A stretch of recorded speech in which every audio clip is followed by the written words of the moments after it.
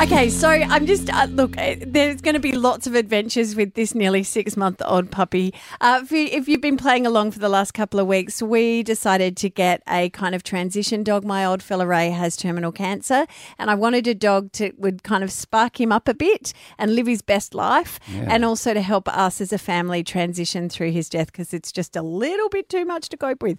Anyway, we picked her. We had 2 other options, but Candy was the chosen one. Mm-hmm. And isn't she a scampish, naughty little girl? Here we go. Okay, came home Friday, right? And there are the 2 dogs absolutely covered from head to toe in Brisbane River mud. Oh, no. Now, we have lived at this house in Fig Tree Pocket, which is near the river, for 5 years. Yep. Raybo has never, not once, either escaped, right, or chosen to go into the Brisbane River. And yet? Both of those things happened on Friday. And can I tell you, there was mud from, I want to say something really rude. It was like it coated all of my glass doors. The outdoor lounge, they then chose to jump on it and roll over it. Why not? I had to strip the lounge back, and these 2 were beside themselves. And so you'll take her back.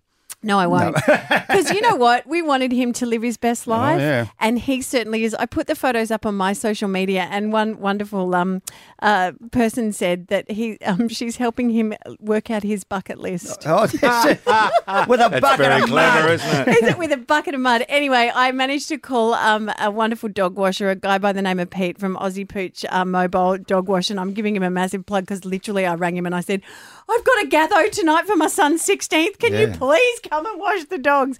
And I was out all day and he did it. I'd keep him on awesome. speed dial if I were you. Oh, man, it was hilarious. But their little faces were like, hi, look what we've done.